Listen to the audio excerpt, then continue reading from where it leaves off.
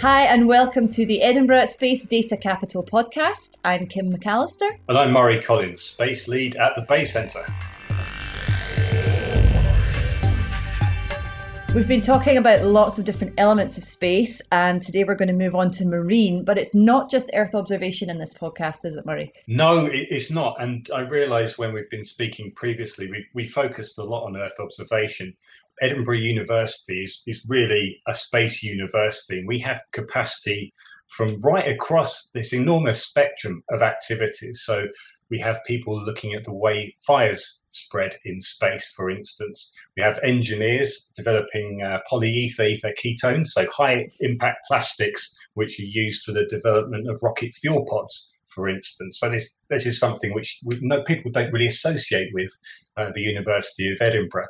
We have chemists working on the development of clean burn rocket fuels. We have people writing literature about space. We have people launching deep space probes. And so as a consequence, the Earth observation component that's obviously my world, but it's one part of a much richer tapestry that's been woven at the University of Edinburgh and in partnership with Heriot-Watt. So very excited to talk about all these other things which are going on. Earth observation, we've talked in the past few weeks about forests a lot.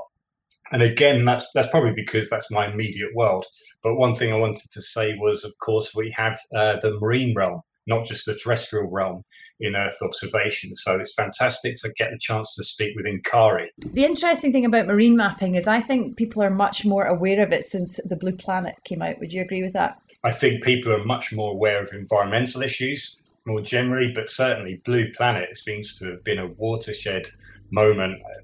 They actually went to an event with David Attenborough recently. He said he was utterly astounded at the response to that particular series of programs. And I think it seems like, there's been enough build-up of awareness in the world, and suddenly you see an image of a whale eating a plastic bag or something like that. It's so evocative, and it captures just in one moment our impact on the rest of the natural world. And so interest in marine systems is it's absolutely skyrocketing, particularly as we experience these new extreme events such as annual global bleaching of corals.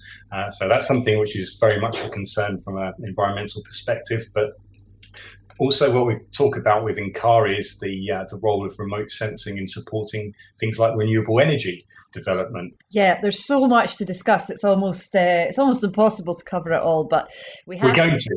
We're going to try. We're going to try. We've got all the experts at our fingertips. It seems silly not to. And the expert that we're going to introduce you to now is Encarni Lopez, who is Spanish. She is a civil engineer, so she's not from the School of Geosciences. So it was interesting to hear an engineer's perspective as well. Here's Encarni.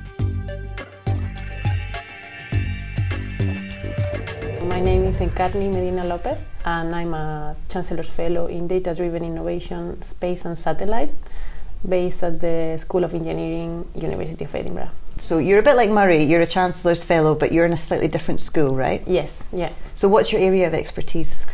So I like to call it the water, energy, environment trilemma. So I cover essentially ocean and coastal engineering, and anything that happens in that area, but looking at it from space. From space. So do you use Earth observation? Do you use the information from the Sentinels? Yeah, exactly. Satellites? Yeah. And how long have you been in Scotland?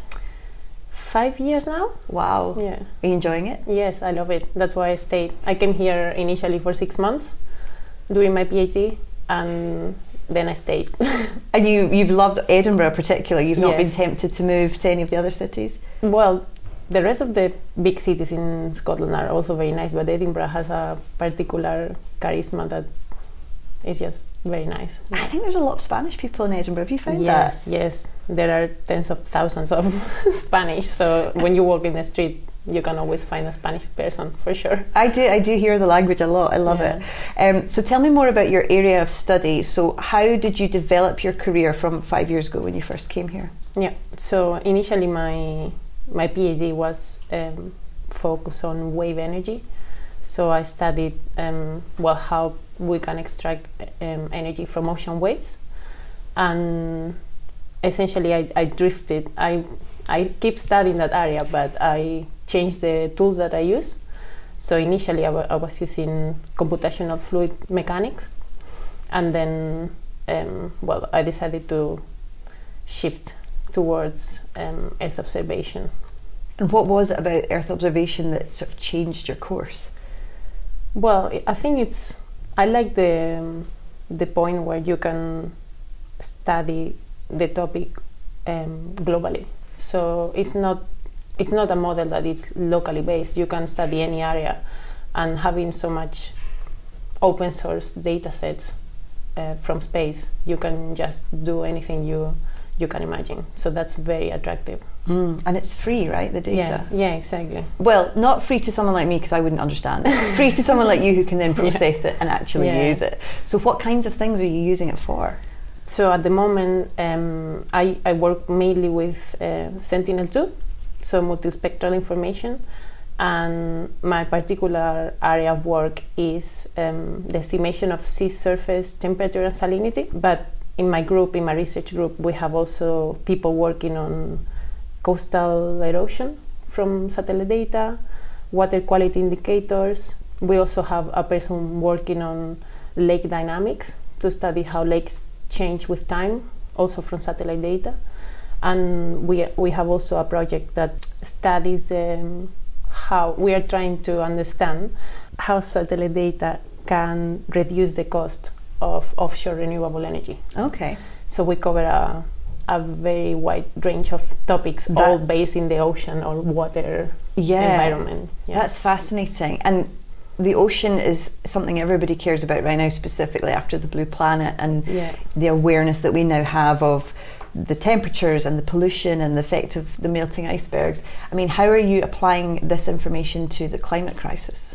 So, particularly one of my PhD students is doing this work in coastal erosion and flooding, and we use satellite data and we use machine learning, and our aim is to predict how coastal erosion and flooding is going to be in, let's say, 20 years, 50 years time.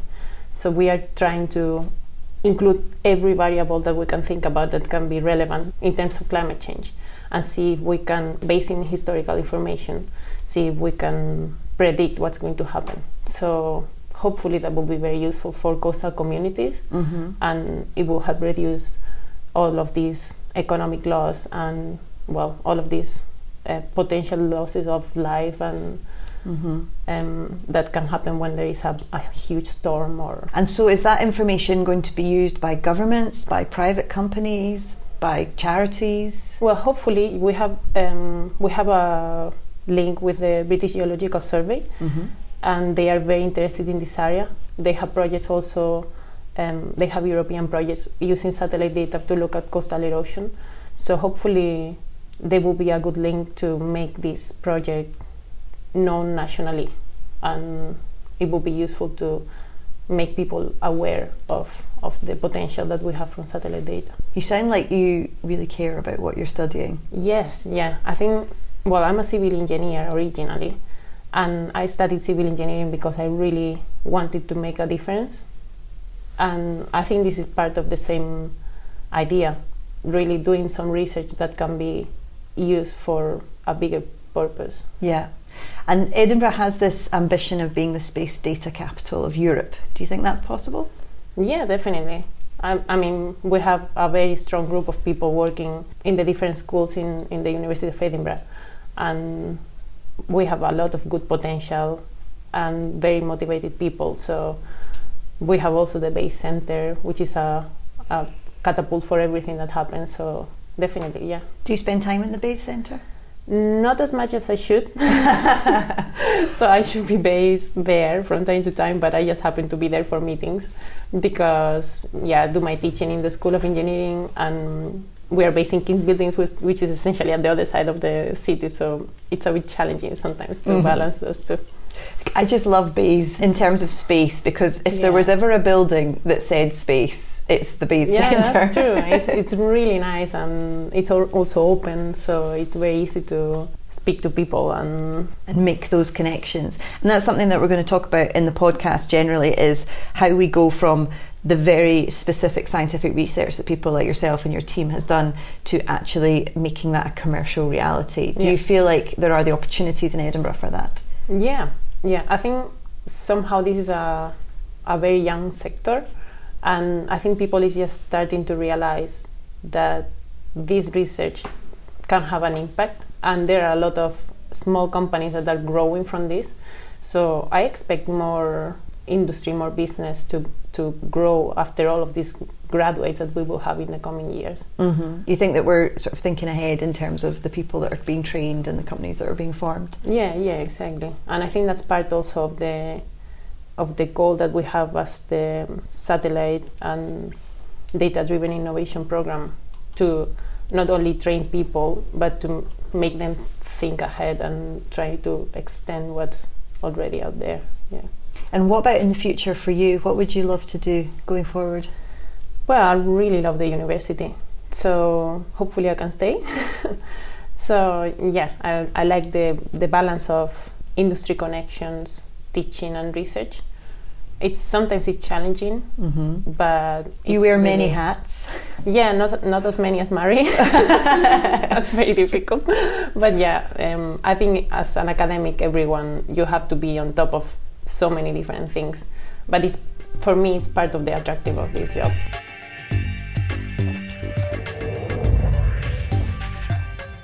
And Carney's one of your peers, but she's not in the School of Geosciences. And I think that's important to highlight, that there is space activity across the university, isn't there? It's exactly as we were saying earlier. So I come from the School of Geosciences, but space and satellites is not a geosciences exclusive activity. We have people from right across the university working in an array of different sectors. They have the engineers developing those fuel pods. We've got the clean burn fuel technologies being developed. But then there's also ways that mathematicians and people working on artificial intelligence are getting involved. So University of Edinburgh is ranked as #1 in Europe for artificial intelligence, for instance. And so what's really exciting for me at the Bay Centre is that Bay Centre convenes all these different people working in these different areas in one place, working on a common set of problems. This isn't a geosciences activity. We obviously have a huge amount of expertise and a new centre for doctoral training in Earth observation, but the point is that there's a huge amount of activity going on in multiple schools, and we're going to bring in people from all of those schools. Yeah, and she is, as we said, she's Spanish, but she's obviously very happy living here in Edinburgh. And that's the one thing that's really struck me with the university, is the international element of both the people that teach and are involved with the research, but the students as well. That's right. Edinburgh is an incredibly attractive destination for people from around the world. We've already met Ibuka, obviously, in an earlier podcast, but we really have an astonishing array of people from around the world working on an array of different disciplines. And that's true for space and satellites as well. With regards to the immediate international agenda, we have COP26, or at least we had COP26 lined up in Glasgow, and satellites are going to be an important part of that conversation increasingly, because Earth observing satellites enable us to track many of the indicators of the United Nations Sustainable Development Goals. So there's a very, very strong link to international development agenda. And it's still going ahead in Glasgow. Obviously, it's been postponed. We don't know how long for, but as far as I know, it's still going to happen. Is that fair? As far as I know as well, it will still go ahead. So obviously, we'll be making as strong a representation there as possible. We have some very, very key people within the university. In the School of Geosciences, we have Gary Watmuth, who spent the past decade of his career using Earth observation technology to support international development. So I'm really excited to have him on the podcast. Yeah, he's going to be a great person to speak to. It's all great people in this podcast, isn't it? It is indeed. So the interesting thing about satellite data is that people like you, Murray, who are very clever and understand these things, keep talking about free satellite data. But people like me who don't know what that is, it's not free at all, is it? So what do you mean when you say free satellite data? Okay, that's a good point. I mean, it's free at point of acquisition. So there's a lot of data available from the Landsat series, for instance, and the European Space Agency has launched its Sentinel series of satellites, so under the Copernicus mission. And there are these data sets which are available to be downloaded on a series of open access websites. But as you say, you probably need a bit of knowledge to be able to analyze those. What does it look like? The good news is... No, what does it look like before it's analysed? Is it a series of ones and zeros, or what is it? No, I mean, it depends on what the data set is. So a radar data set looks quite different, and that will be a sort of like a grayscale image, and it looks quite meaningless when you unzip it. Whereas the optical data, it does need processing, but it looks a lot more akin to something that you could recognise as an image of the Earth from space. What I was going to say to you is, yes, it's not free in the sense that you need to know some stuff in order to be able to analyse it. But the great thing is that there are tutorials online. Let's talk about specifically the European Space Agency. There are tutorials online from the European Space Agency which teach you how to use the freely available software. So you can get on your computer, download the software, and teach you how to analyze that data yourself. I'm not convinced. I mean, you have a PhD, and this is what you do. I don't think that someone like me could do a few online tutorials and figure out how to do space data. But could I? You may surprise yourself, Kim. I think that everybody these days is so used to using technology. Point and click interfaces are available for analyzing satellite data, and that software. So there's something called the SNAP Toolbox, which is produced by the European Space Agency to enable people or everybody around the world to be able to access and process these data sets. And there's tutorials in how to use it. So actually, why don't we share on we can put it up on the BEIS website, or we can put it up in the link on the podcasts, a couple of examples of videos to show people how to use that data.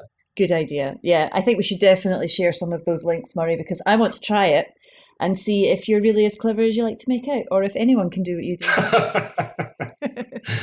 Thank you, Kim. Well, anything with space just requires so much brain power as far as I'm concerned. So it would be nice if it was something that was achievable by a mere mortal. So I'll try it. I'll see how I get on. Well, there's a challenge for you.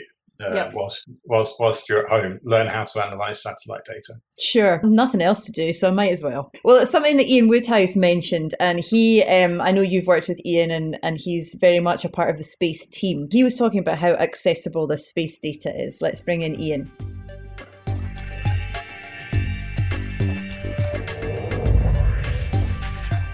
Hello, my name's Ian Woodhouse. I'm a Professor of Applied Earth Observation at the University of Edinburgh. I'm mostly focused on using drones and aircraft and satellites to measure properties of forests, mostly. What kinds of forests? Tropical forests? Tropical forest, temperate forest. We have a lot of work in the dry tropics in particular. So I have a PhD student just now, for example, from the Malawi Government's Forestry Commission, who's looking at using drones to help interpret satellite imagery to help them do their national forest inventory for Malawi. We are also interested in, for example, estimating how much carbon is in forests in Southeast Asia so that palm oil companies can at least be more sustainable than they might otherwise be. And meet those goals that everyone's trying to reach. Exactly, yes. How is that going? What's the state of play with the palm oil companies? Well, it's always a challenge just in terms of that balance, because they want to expand and grow more oil palm. I was just talking, in fact, to a former student who now works for a palm oil company in Malaysia about how we might be able to help them be more effective at mapping areas of high conservation value, and what role satellites can play in terms of mapping that. Well, that's good. So there is some cooperation with the companies then? Yes, some of the companies are fairly cooperative, and they're keen to clean up their act. And the satellite data provides information globally, repeatedly, and often it's an easier way to get that data out into the public domain as well, because a lot of the data is freely available, and open tools such as Google Earth Engine allow almost anybody to go and investigate the data themselves and make up their own mind. Well, this is what I'm interested in. Everyone keeps talking about the free data from the Copernicus programme, but actually, to someone like me with no training, no science degree, is that data any use to me, or does somebody need to translate it and use it properly? Somebody needs to do some kind of translation. There is some other interesting work going on in Edinburgh just now, looking at trying to make that easier for people that don't have technical backgrounds. But even just now, you can go onto things like the Sentinel Hub EO browser, it's called. So just searching for EO browser, Sentinel Hub, you'll find it. You have to register, but that's fairly quick. And then you can choose to look at different types of data, and it's already rectified into the right geographical coordinates, and you can just look at the area you're interested in over the time period. And does it display as like a photograph or as a heat map? How does it look? No, yeah, more like a photographic image, and you can choose to select only the ones that don't have clouds for the optical data. For radar, which is what I work in mostly, you never have clouds in them anyway. But yeah, you could probably, in fact, I reckon 10 or 15 minutes for a reasonably articulate, intelligent person who could get into it and start extracting interesting pictures. So if I had a farm, for example, with acres of land, and I wanted to see, what the river had done over a period of years or something like that, I could see all that kind of detail. Yep. So even the recent flooding, for example, if you want to go and look at the extent of that flooding, you could go into the EO browser. You could look at that geographic area of interest, and you would be able to find Sentinel-1 radar imagery that would distinctly show where the areas of flooding are, because it would mostly be black. I'm definitely going to do that. I just assumed it was data that needed to be processed that I didn't have the skills to process. So all that data is already been processed into what they call analysis-ready data. So it's been put into a grid on a map-like interface, and you just choose which data you want to look at. Oh, that's amazing. So anyone who's considering looking into a career in space and satellite data could start with that and see. Yep, that'd be a great place to go to. It's a bit more scientific than, say, Google Earth or any of the maps-based interfaces, which shows nice satellite images, but they're designed to look like a aerial photograph. Mm-hmm. The EO browser, you'll actually get into some of the scientific data and some of the metrics that can be extracted from that data. That sounds cool. It's a bit more interesting. And then you can export the images and the data. You can import them into some other tool. Amazing. So when you're teaching, I know you're on sabbatical right now, but when you are teaching, what is it about this area of study that excites the students the most, would you say? That's a good question. I know it excites me, but I'm not sure what that necessarily always excites the students. Well, what do you get so kind of inspired with? Initially, just because it's so beautiful to look at the Earth from above is one of the first exciting things. Mm-hmm. But then to be able to extract information out of that's useful, that's a nice puzzle to try to solve. Mm-hmm.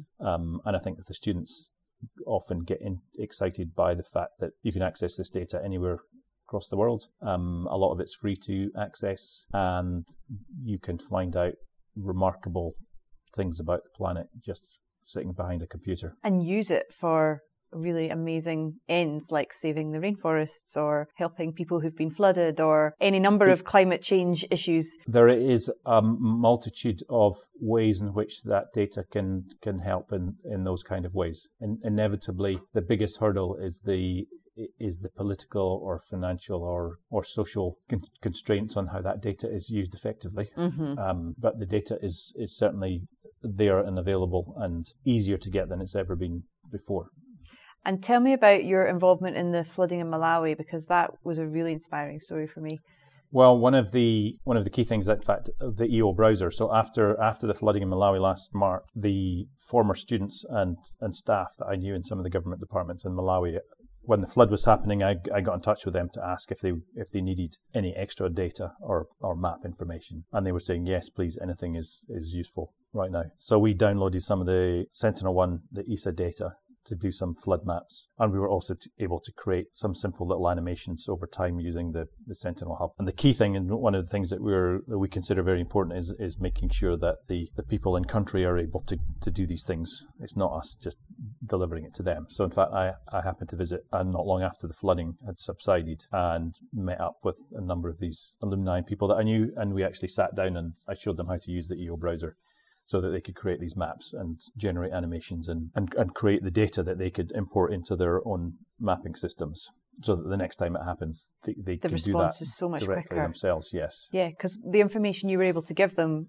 was then given to the aid agencies and the various government departments to direct the assistance to the people who had found themselves in the middle of a flooded area. I think some of our data found its way to contributing in some respect. Yeah, I think they were getting data from lots of places. You're at the very time. modest. I would like to say that you helped to save lives with your data. You're welcome to say that. This is the thing with academics. You're so shy about how your research is actually used, but I always thought it was very cool that people in Edinburgh were helping to save lives in Malawi. Yeah, well, a few other colleagues who work a lot in Mozambique were also doing the same for the areas over Mozambique. And it's great thinking about Edinburgh's role as part of a UK ecosystem, but also a worldwide ecosystem. Do you think that Edinburgh has a chance of being the space data capital of Europe? It is heading that way, so it's every reason to believe that it will be, yes.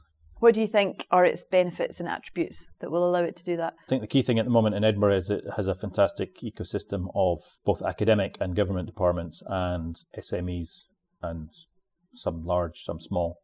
And there is just, in the whole of central Scotland, there's just a good buzz about space and space data at the moment. And so far, I think mostly everybody gets on with everybody else, and it has a very positive and collaborative environment. A lot of people are working together across different boundaries, upstream and downstream, academic and commercial, and even some, and government departments that are getting involved in seeing the benefits of this space data, but also doing that collaboratively and getting real answers out of that.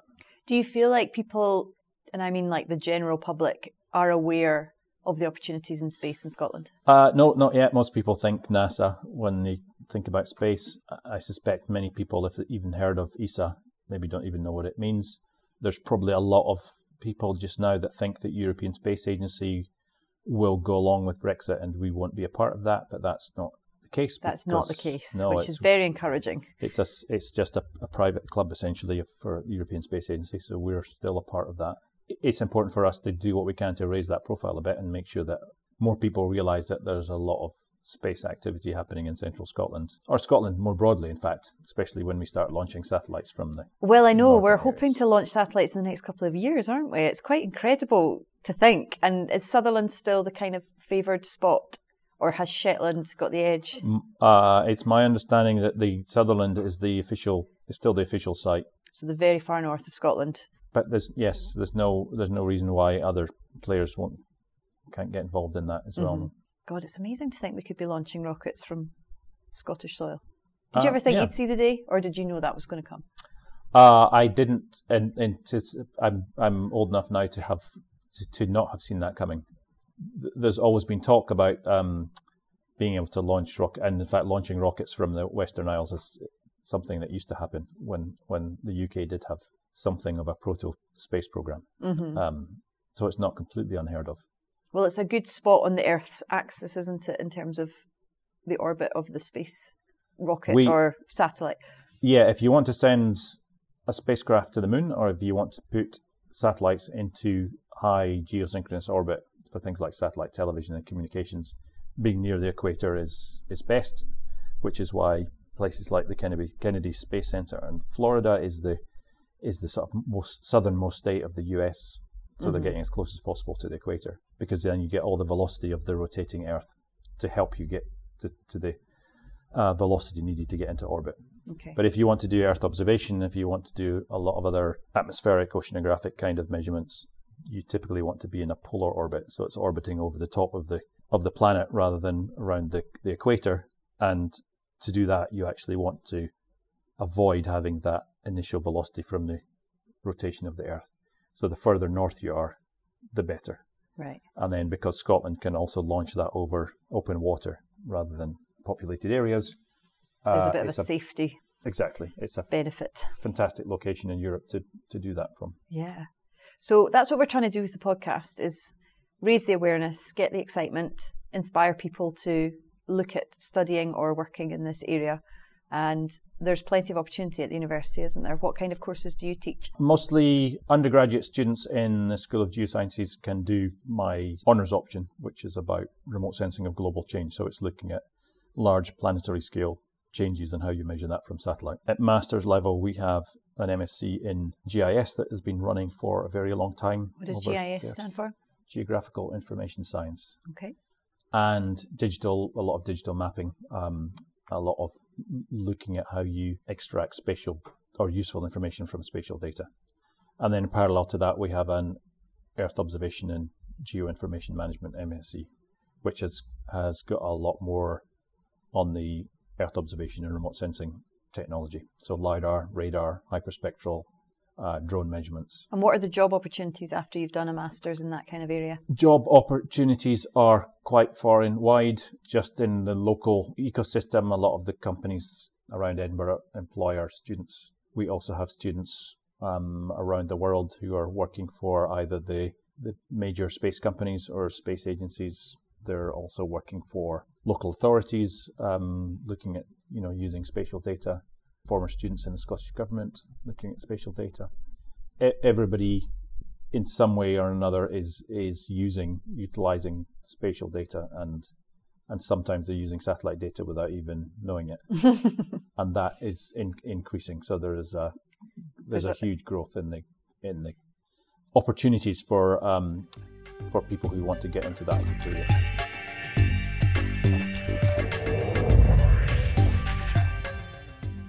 Ian's a really interesting character, isn't he? Because he's a professor and an entrepreneur, and I've not met many of those. No, I don't think there'd probably be very many around. So he has a company called Carbomap, which specialises in analysing LiDAR data flown on a UAV over forests. And he's obviously an important character at the university as well, isn't he? He is. So Ian is currently working on the development of a space research theme. So as space and satellites takes more of a prominent role in the university's research plans for the next couple of decades, Ian's developing that strategy. So working out what key areas we should focus on and how we leverage all of our talent and expertise to really develop our research program and bring more funds in, produce more knowledge. And ultimately, we hope that will spill out into the surrounding ecosystem of companies and NGOs and also government departments. So Ian's driving forward on that, and he's very much the right person to do that. It just shows you again how many opportunities there are for students at whichever stage they are in their career at Edinburgh University. That's right. And what you'll see now across all our courses is an increasing component of what we're calling data-driven innovation related topics within courses. So people having more options available in things like programming, geospatial analysis, geodata, and that's within our BASE remit. You'll see in astronomy, for instance, and within engineering as well, an increasing role of space and satellite. So we're looking for more students to come to the university from the UK and internationally to study, and increasingly we'll find that a lot of our courses will be online sooner perhaps than later now. Well, yeah, we just have to adapt. So we'll put something on the BASE website and we'll put some links below this podcast as well. And there's your challenge. Let us know how you get on. Murray's on Twitter at Murray B. Collins and I'm at Kim McAllister. Thanks for listening.